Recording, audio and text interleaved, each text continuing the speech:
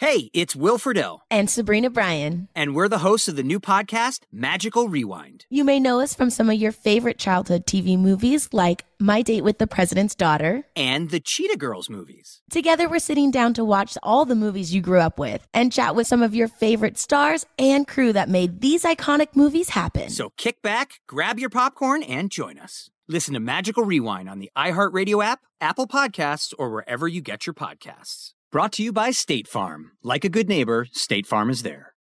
We went from normal life, healthy child to acute lymphoblastic leukemia, or B-cell ALL. The St. Jude team came up to get CJ via ambulance. Shortly after that, I noticed a rainbow. It meant that there was hope. We were driving into hope.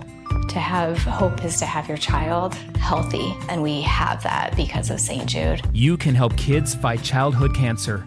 Please become a St. Jude Partner in Hope today by visiting musicgives.org. With AT&T in-car Wi-Fi, stay connected wherever you go and transform your vehicle into a dependable Wi-Fi hotspot. Powering applications like real-time GPS and voice assistant, navigation becomes a breeze. Even on the practice field, AT&T in-car Wi-Fi keeps you connected while in proximity of your vehicle. Work, stream shows, or finish homework without missing a beat. See if you're eligible for a free trial at att.com/in-car Wi-Fi. Don't let connectivity be a roadblock in your journey. Always pay careful attention to the road and don't drive distracted. Wi-Fi hotspot intended for passenger use when vehicle is in operation. Compatible device and vehicle required. I just want to clarify something for you. Hear computer every time she says phone, because Mehmet just walks around with his computer open and does the exact same thing everyone else is doing on a cell phone on his computer. It's so true. No. Oh my God. There'll be 10 of us preparing some giant feast, and he'll be sitting in the kitchen with his computer, emailing, just so he has the feeling of being with people, but he's still doing emails. Oh, people do that. That's bad. That's bad too. That's bad too.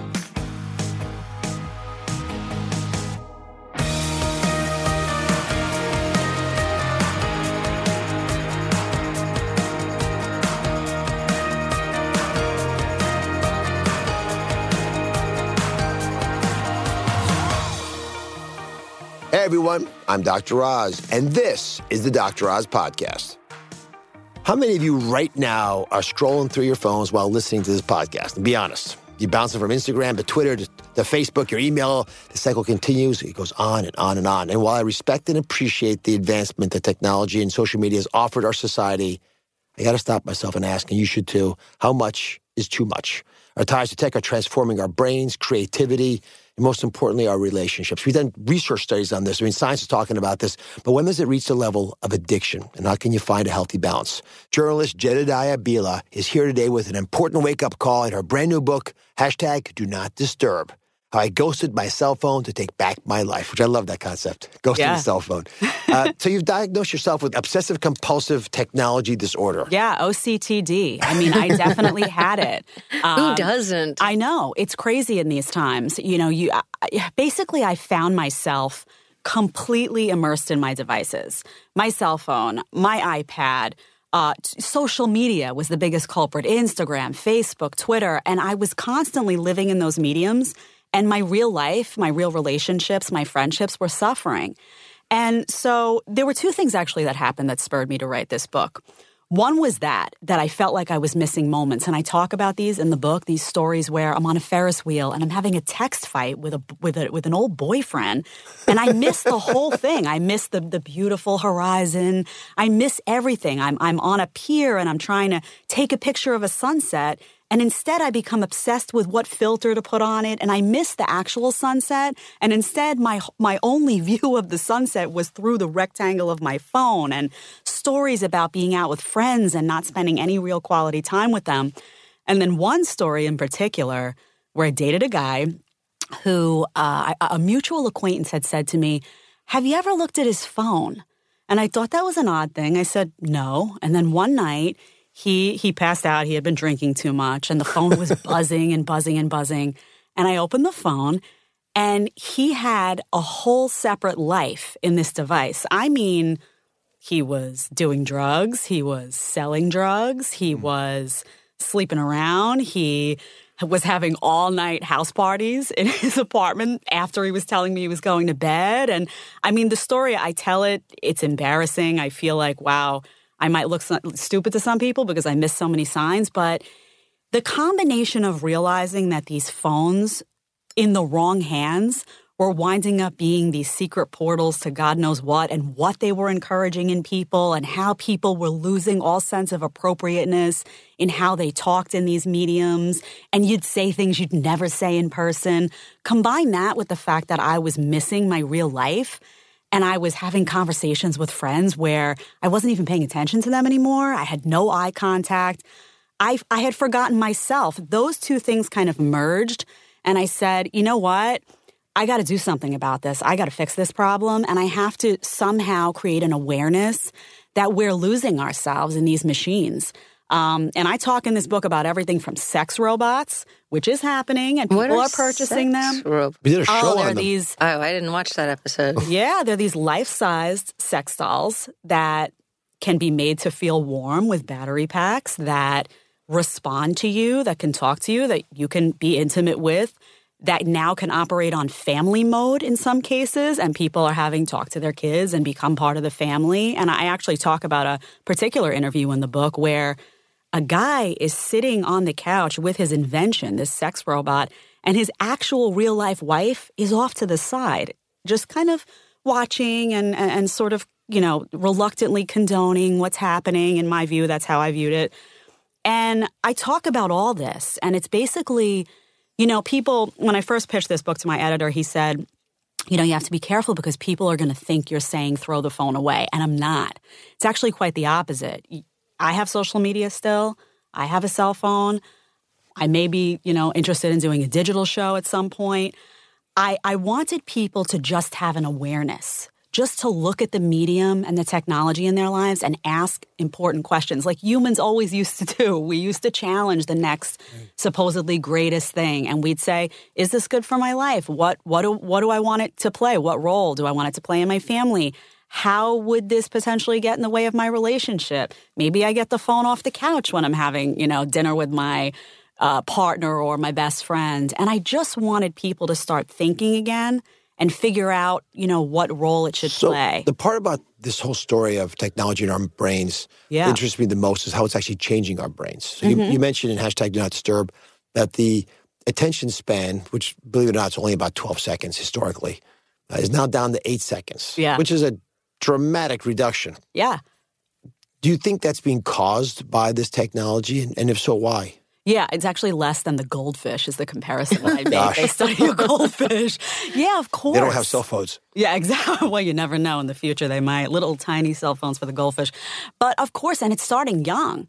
You know, I was in a store the other day, I think it was yesterday actually, and I happened to be looking around and there was a baby in a carriage. And I mean a baby. This baby had to be less than 1 year old. And all I see is this kid glued to a cell phone before they even realize what a cell phone is, or they're glued to it and they're used to pressing the buttons. And yeah, what I found is that because we're plugged into so many things at once, I mean, think about your day. When you pick up the phone and somebody calls you, odds are you're talking to them, you're simultaneously reading an email on your computer, you're simultaneously getting a notification to check and see, oh, somebody sent me a text, oh, look, social media, I got to do this. You're never in one place at one time anymore, ever. So because of that and because of this distraction, we're all over the place all the time. So we're losing our ability to just do one task, do it efficiently, focus, attention. You know, I talk about when I was in grade school, I used to take handwritten notes in these composition notebooks. You guys remember those black and white? I still have some in the closet somewhere in our house. And there was PTSD from those. Yes, but there was the diligence about it. You would sit, you would just focus on the task at hand. People can't do that anymore. And the unfortunate part is you're raising kids. I used to be a teacher also. I was a teacher in adult TV, but I used to, for years, I was a teacher of middle school, high school, and I taught a college seminar, and I was an academic dean, a high school academic dean in Manhattan. Can you imagine go to TJ? Come right in here, ma'am. Right, but and that experience was, I can't tell you how many phones we confiscated, and I can't tell you how hard it was getting to teach kids who were used to doing 100 things at once, because they don't realize what it is to just sit and pay attention to a lesson. Because at home, when they're doing their homework, they're not just doing their homework. They're doing their homework. They're checking a text. They have the TV on in the background and emails coming through. So that idea of fixed attention it's dying, and it's really, really, really scary when I think of young kids. Technology has been designed to do this, and we're more and more understanding that it's not an accident. And there have been some defectors from large tech companies who've gotten concerned, not just about privacy issues, by the way, which is a whole separate area, because you're putting your life at risk for that reason. But they're actually technologically designed, and content is created in order to be able to pull you in. What have you learned about that? Yeah, I talk about that too, about how they use behavioral science. These tech giants use this behavioral science to create a compulsion loop, essentially, where they figure out, particularly game designers, if you're talking about video games, they figure out how humans in general will respond to stimulus, for example, and how many times they have to click on something or how many times they have to do something to get addicted and to get looped in. And what behavioral science taught them is that all humans respond the same way to stimuli. So if you figured out how one person could respond, you'd figure out how all people could respond, and you'd be able to tailor the video games and social media and whatever it is to the way people respond. And that's what's happening. You're stuck in this compulsion loop. All of a sudden, you're addicted. You're addicted before you even realize it.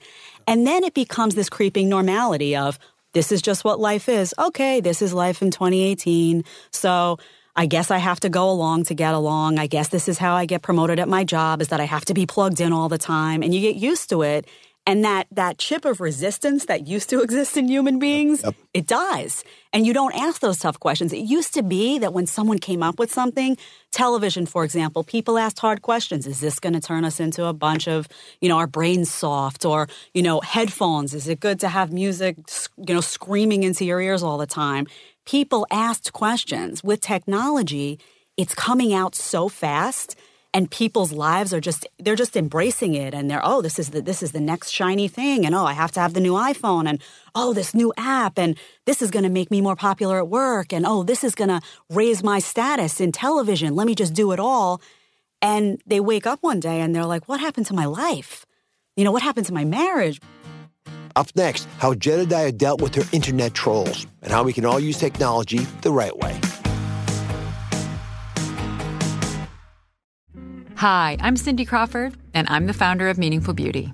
When Dr. Sabah and I decided to do a skincare line together, he said to me, we are going to give women meaningful beauty. And I said, that's exactly right. We want to give women meaningful beauty, which means each and every product is meaningful. It has a reason to exist. It's efficacious. You're going to get results. And then you just go out and live your life. Meaningful Beauty. Confidence is beautiful. Learn more at meaningfulbeauty.com. We went from normal life, healthy child to acute lymphoblastic leukemia, or B-cell ALL. The St. Jude team came up to get CJ via ambulance. Shortly after that, I noticed a rainbow. It meant that there was hope. We were driving into hope.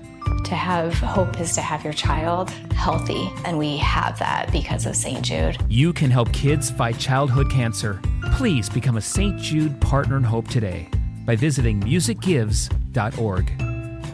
With AT&T in-car Wi-Fi, stay connected wherever you go and transform your vehicle into a dependable Wi-Fi hotspot. Powering applications like real-time GPS and voice assistant, navigation becomes a breeze. Even on the practice field, AT&T in-car Wi-Fi keeps you connected while in proximity of your vehicle. Work, stream shows, or finish homework without missing a beat. See if you're eligible for a free trial at att.com/in-car Wi-Fi. Don't let connectivity be a roadblock in your journey. Always pay careful attention to the road and don't drive distracted. Wi-Fi hotspot intended for passenger use when vehicle is in operation. Compatible device and vehicle required.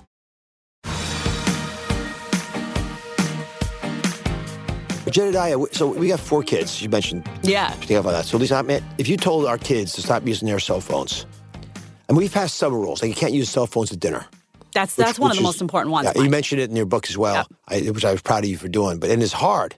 But at least there's, it's a finite amount of time. For half an hour, you're not using it. If you want a dinner, you put the phone away. I don't want it on the table even. Right. Well, 2 of our kids, actually, I think all 3 of the girls, Oliver's not. He texts all the time, but he's not like on social media. He's an adolescent boy, so he's not cool. But he's got his own games, and I guess he does scroll through Instagram, but it's not the same kind of obsession. Yeah. But the girls have all voluntarily taken themselves unplugged, like left their phone in a drawer or not gone onto Instagram for a week at a time. because that's fantastic, actually. It was not fantastic because they did it because they were so consumed. They were finding themselves down the rabbit hole. Yeah, but that's a good sign, is that just the ability to recognize that, especially for a young person, to be able to say, wait a minute, what am I doing? Yeah. That's step one, right? Because if you don't do that, you're never going to make progress. You're never going to be able to make change. And what studies have found, interestingly enough, is that even if you're not on the phone, if the phone is around, if the phone is on the table or the nightstand, just the mere presence of the phone sitting there, even if you're not using it, is a distraction. It inhibits your sleep. It inhibits your ability to focus on whatever other task you're doing. So the idea of putting it in a drawer, or even, I don't keep my phone in my bedroom anymore at all. I don't charge it in the bedroom. I don't, the charging station is in the living room. And the reason for that was that I used to wake up in the middle of the night, even for a bathroom break, and I would check the phone. Yeah. Oh, gosh. And then you're in forget it. Yeah. Then you're in the rabbit hole of, somebody sent me an email. My big weakness, I've learned that because I charge my phone in a different room as well at night when I'm sleeping. My big mistake is right before bedtime. I'll take one last look. Oh, yeah, bedtime's 2 hours later. Something catches An email you. came in, and that stimulates 4 emails on his part. And by the time he's finished those 4 emails, then someone's written back, and it's a vicious cycle. Which, again, I'm trying to leave people with concrete steps, but is there a deadline, a curfew on when you check your phone last before bedtime? How much of a gap is there? Yeah, I call it the cell phone curfew. And it's different for everyone because everyone has different work hours. Everyone has a different schedule. So, and once again, in this book, I wanted to be clear that I wasn't telling people what to do. What I was telling them is what I did. I'm a libertarian, so I'm very into, live your own life, make your own choices.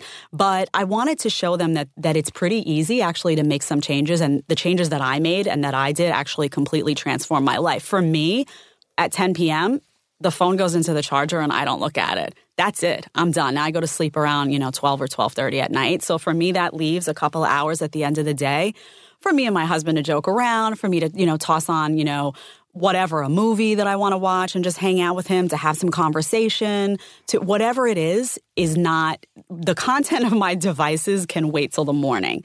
That's my cutoff for my own sanity, and everybody has to decide what it is for them. Jedediah, one of the reasons that you got moving in this path was because you were being trolled. Anyone on television who has opinions is going to be trolled. So you're hosting The View, you're making comments that are, not, you mentioned libertarian comments, let's say. And people don't agree with them, which is, by the way, if you're going to change people, you have to, once in a while, tell people things they don't want to hear, and then they'll get mad about it. So how did that catalyze this process? Yeah, so what's interesting about me, I come from politics. I worked at Fox News first. I used to host a bunch of shows there, and then I went to The View. And I'm a libertarian conservative, but I'm not affiliated with a party. I'm not a Republican. I'm not a Democrat. And my brand is that I'm an equal opportunity critic. So if you are involved in corruption, or you're involved in displaying a lack of transparency, or whatever it is, I'm going to call you out. So what that leads to, of course, is you make a lot of enemies because, Republican loyalists say, oh, well, she's a conservative. She should be defending us. And Democrats say, well, I don't like what she stands for. She's talking about limited government. So everybody has a bone to pick with you all the time, pretty much. When I went to The View, as the sole libertarian conservative on that panel at the time, I was used to reading my Instagram and my Twitter at the time and my Facebook religiously. That was a time period when I first started where I was still very plugged in. And because I had come from Fox News, where majority of the audience tended to agree with me, I was used to a lot of positive feedback. I was like, I'm doing something right, Then I get to The View and it's like, whoa, because, a lot of audience members at first were like, who is this girl, A? Which I don't blame them. Who's the new girl on the show? And then when they would hear my opinions, some would struggle with the fact that I didn't toe a party line. I was too unpredictable. I was, what is she talking about? Or I was too conservative. So what I found is that in reading my Twitter and my Instagram, it was shocking at first. I was taken aback. It was, some people could be cruel. And in the book, I actually share some of the tweets that people said. I mean, it's curses and insults. Some of them can't be shared. They can't be shared. It's always personal. It's personal. It's never like, I disagree with her policy on blank. Right. It's always, she's something terrible. It's hard to defend yourself against a slur. How do you argue back against a slur? Right. And I because of that, two things happen. One, I decided, for Facebook in particular, because the trolls love Facebook, I decided I wasn't going to read the comments there anymore. For Twitter, I was going to try to duck in and out more. I do sometimes do a Q&A there with readers, with supporters, where I answer some of their questions, and I like that ability to engage.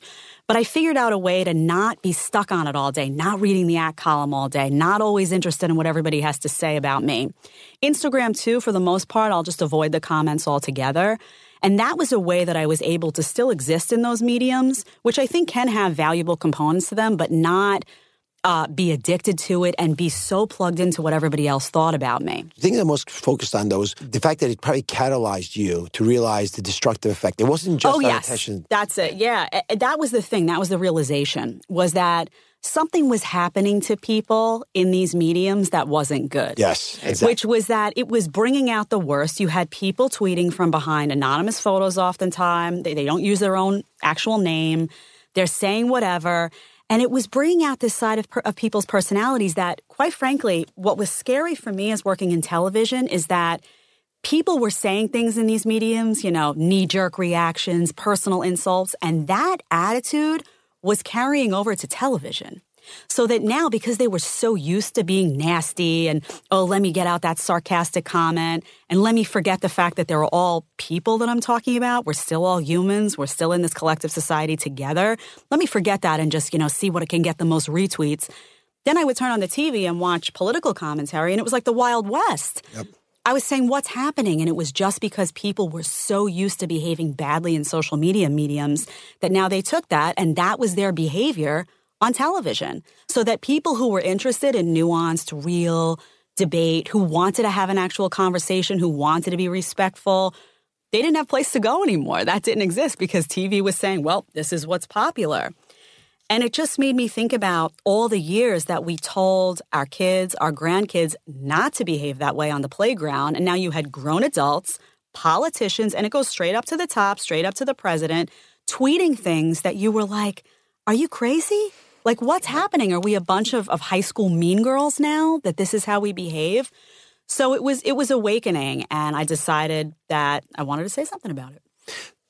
Let's talk about what you personally do, since that's why you wrote the book, Lessons That Have Worked for Jedediah. Yeah. So let me start with the concept of FOMO. Now, you actually redefined FOMO, which I'm a huge fan of course, fear of missing out. You rename it FOMOS, which is focus on making occasions special. So what does that mean? And how do you actually use that to change the way we use our phones?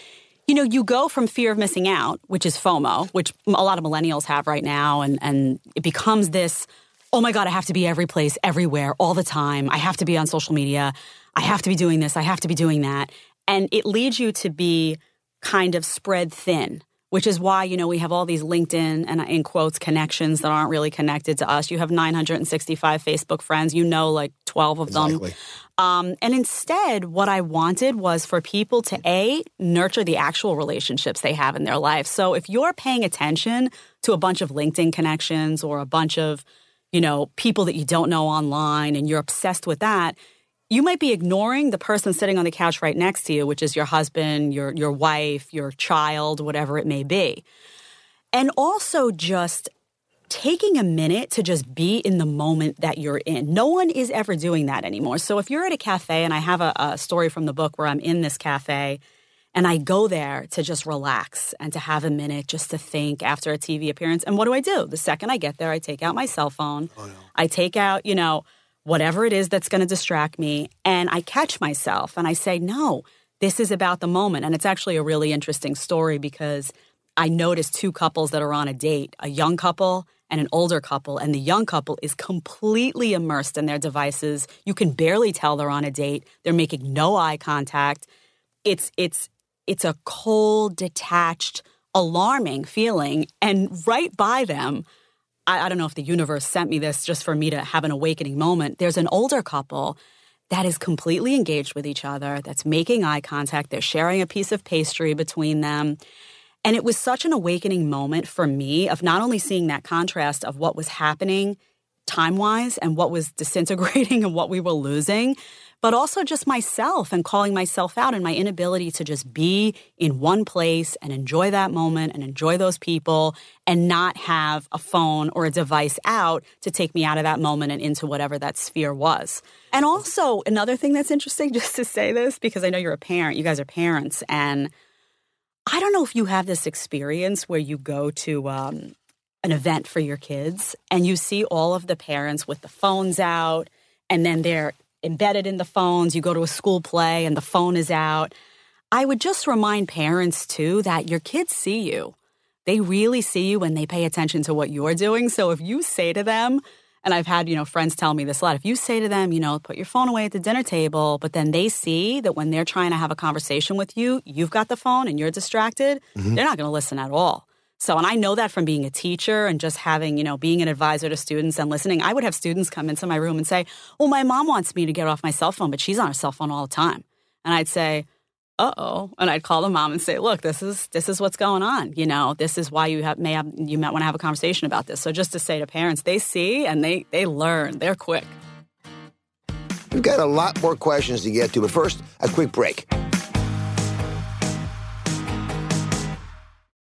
Hi, I'm Cindy Crawford, and I'm the founder of Meaningful Beauty.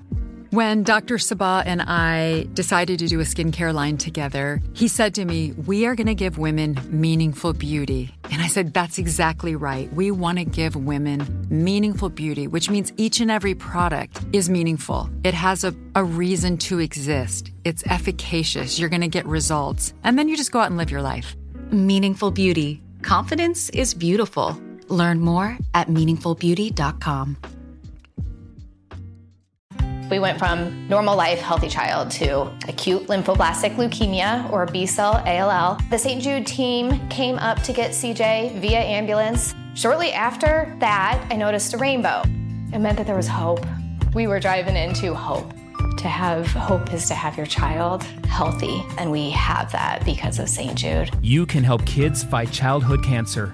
Please become a St. Jude Partner in Hope today by visiting musicgives.org.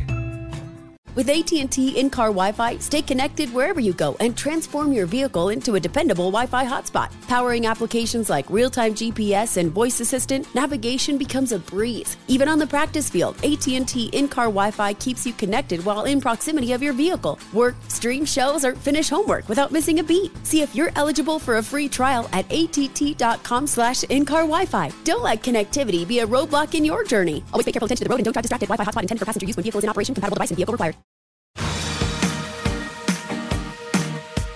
Give me 2 seconds on how you go from being a teacher, an academic advisor, to realizing people wanted to hear what you had to say outside the classroom, outside the school. It was by accident, actually. I was teacher and dean at a school called Birchwoth and Lenox on the Upper East Side, and I started writing. First, I always loved to write, and I started writing columns, and I always say to people that day I could have written about dogs, who I also love. I happened to write about politics. Columns I started getting noticed, and people said, hey, do you want to write something here? There were these blogs that were just starting to form around. I wrote some commentary on these blogs, and I happened to review Mark Levin, the radio host's book, Liberty and Tyranny, which I don't usually read political books, but that one kind of struck me, and I decided to read it. And are you a big reader? It depends on the time. Right now, I'm not reading anything amazing because I'm writing and because but yeah, I do like to read. Do you read paper or on digital platforms? Nope, I read paper. Paper. I like books. I like to feel a book. I like to turn the pages. I love libraries, so sometimes I'll go sit in the library and I'll thumb through a bunch of books. And but yeah, I would say. I read. I'm rereading Ayn Rand stuff right now. I go back and read the old stuff a lot of times that I love. But I reviewed Levin's book, and a friend of mine had sent the review to him, and he read it on air to millions of members of his audience. And my dad was driving home from work that day and called me, oh my God, Mark Levin's reading your review. And I was like, no way. And I heard it. And I was like, wow, that's pretty cool. And from that, Sean Hannity called and asked me to do the Great American Panel on TV. And I said, all right, I don't know what I'm going to say, but sure. And I went, and we did Politics of the Day. And a couple of weeks later, they called me to fill in for Dana Perino. And I was like, the former press secretary? I was like, what? In a segment with Stuart Varney talking about politics. And I was always kind of political. I was always the type of person who had an opinion, I had a very diverse family with a lot of different political opinions. So I always found a way to have a debate, and it just blew up. So at dinner time when you were growing up, yeah, with the dad that you just mentioned called you when he was, because he's listening to political radio on the way home. He's a conservative, my dad, a big conservative. So when you would debate, you obviously didn't have cell phones in your hands, or did you? Double checking what one of you were saying? No, we didn't. I actually didn't. Cell phones didn't come into my life until the end of college. So I was fortunate in that most of my formative years existed without that. So in a child today who's just like you, they're probably not going to grow up in a home where people are debating without pulling out their phones. In our home, when we debate stuff, the kids immediately are Googling. Well, they just want to fact check. Yeah, they're fact-checking. People will say yeah. But while they're fact-checking, they could be checking their Instagram, too. I can't tell. Right. So, by the way, that's true. I just want to clarify something for you. Hear computer every time she says phone. Because Mehmet just walks around with his computer open and does the exact same thing everyone else is doing on a cell phone on his computer. It's so true. No. Oh, my God. No. First of all, I don't sit there and scroll through Instagram. I never look at negative comments. It doesn't, because I know I can't respond to slurs. Right. So I can't engage you in a debate about real stuff because you're not going to probably ask me that on Twitter. It doesn't make it any better just because it's not Instagram. No, I'm reading articles. You're not. I am. What I'm doing. You know what you're not doing is doing what everyone else is doing. So literally there'll be 10 of us in the kitchen preparing some giant feast, and he'll be sitting in the kitchen with his computer emailing just so he has the feeling of being with people, but he's still doing emails. Oh, people do that. That's bad too. That's bad too. That's bad too. No, I'm not saying emails out. I'm reading something for conversation. But back to the point I was... Yes. I just want you to know it's not just cell phones. It's computers. Jedediah is being interviewed here, not me. I'm enjoying this quite a bit, actually. When the next generation in your family, which is probably already around coming to the big dinner tables at the Italian household, when they're listening to political debate at the table, are they honing their skills, listening to sharp-witted relatives, or are they online trying to catch up using technology as they think they can? When things happen in my parents' house, it's very old school. My parents are not tech savvy at all. In fact, I talk about my dad in the book. It's actually one of the funniest parts of the book. I talk about how he is the least likely person to ever get an addiction, and he got addicted to Super Mario Brothers, the video game, when I was a kid. You gotta be kidding me. And I talk about it's hysterical, the Super story. Super Mario Brothers. Of all the games. And he actually, this is a guy who's never sent a text message, who doesn't have a smartphone, who really, walks outside on these long walks with an old school stopwatch. I mean, this is the anti-tech guy. So I say if he could get addicted, anybody could. But when conversations happen in my house, I feel like you're almost in a time warp. Like we've hopped in a DeLorean and gone back in time. And we manage, even with younger generations or cousins that come in, we manage to have that conversation in a cell-free zone still. So, and that was actually really important for me growing up, because I had so many people in my family that saw things differently that I got used to being around diversity of thought. I got used to being able to have these conversations in a way that social media can't do now, where you're not at everybody's throat, where you're able to talk things out, where you're able to have a real conversation. So I feel like if more households removed the technology from some of those spaces and had conversations in a face-to-face setting the way we used to, people would remember how to behave, and then hopefully would look at their own behavior in those social media settings and say, what am I doing? Why am I behaving that way? This isn't how we talk at home. This isn't how I talk with my friends. We have to try to figure out a way to remember who we are and who we were before, tech giants in Silicon Valley decided to make these mediums to pull out the worst in people. And I go to great lengths to remind people I'm not blaming the device. I'm not blaming Silicon Valley. And I'm not blaming the machines. I'm a personal responsibility girl. So these things only have the power that you give them. They could create 500 apps tomorrow. But if you're in the driver's seat, you're still able to say, you know what, these two work for me, and the rest I don't need. The rest are going to get in my way. Rewarding the bad guys by not being more disciplined about this. With that question, and why would you hinder people who are doing their job, which is to get you to use their technology, from doing that unless you're smart enough to figure it out? Right. Jedediah, thank you for being here. Thank you so much. Do not disturb. You should disturb yourself by buying this book. Take a look at it. Thank you.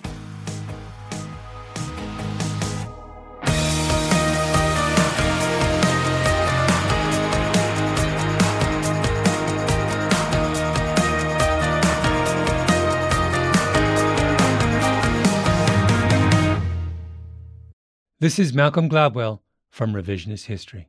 eBay Motors is here for the ride. With some elbow grease, fresh installs, and a whole lot of love, you transformed 100,000 miles and a body full of rust into a drive that's all your own. Brake kits, LED headlights, whatever you need, eBay Motors has it. And with eBay Guaranteed Fit, it's guaranteed to fit your ride the first time, every time, or your money back. Plus, at these prices, you're burning rubber, not cash. Keep your ride or die alive at ebaymotors.com. Eligible items only. Exclusions apply. This is it. We've got an Amex Platinum Pro on our hands, ladies and gentlemen. We haven't seen anyone relax like this before in the Centurion Lounge. Is he connecting to complimentary Wi-Fi? Oh, my! Look at that! He is! And you will not believe where he's going next. The Amex dedicated card member entrance for the win. Unbelievable. When you get travel perks with Amex Platinum, you're part of the action. That's the powerful backing of American Express. Terms apply. Learn more at americanexpress.com/withAmex. We went from normal life, healthy child to acute lymphoblastic leukemia or B-cell ALL. The St. Jude team came up to get CJ via ambulance. Shortly after that, I noticed a rainbow. It meant that there was hope. We were driving into hope. To have hope is to have your child healthy, and we have that because of St. Jude. You can help kids fight childhood cancer. Please become a St. Jude Partner in Hope today by visiting musicgives.org.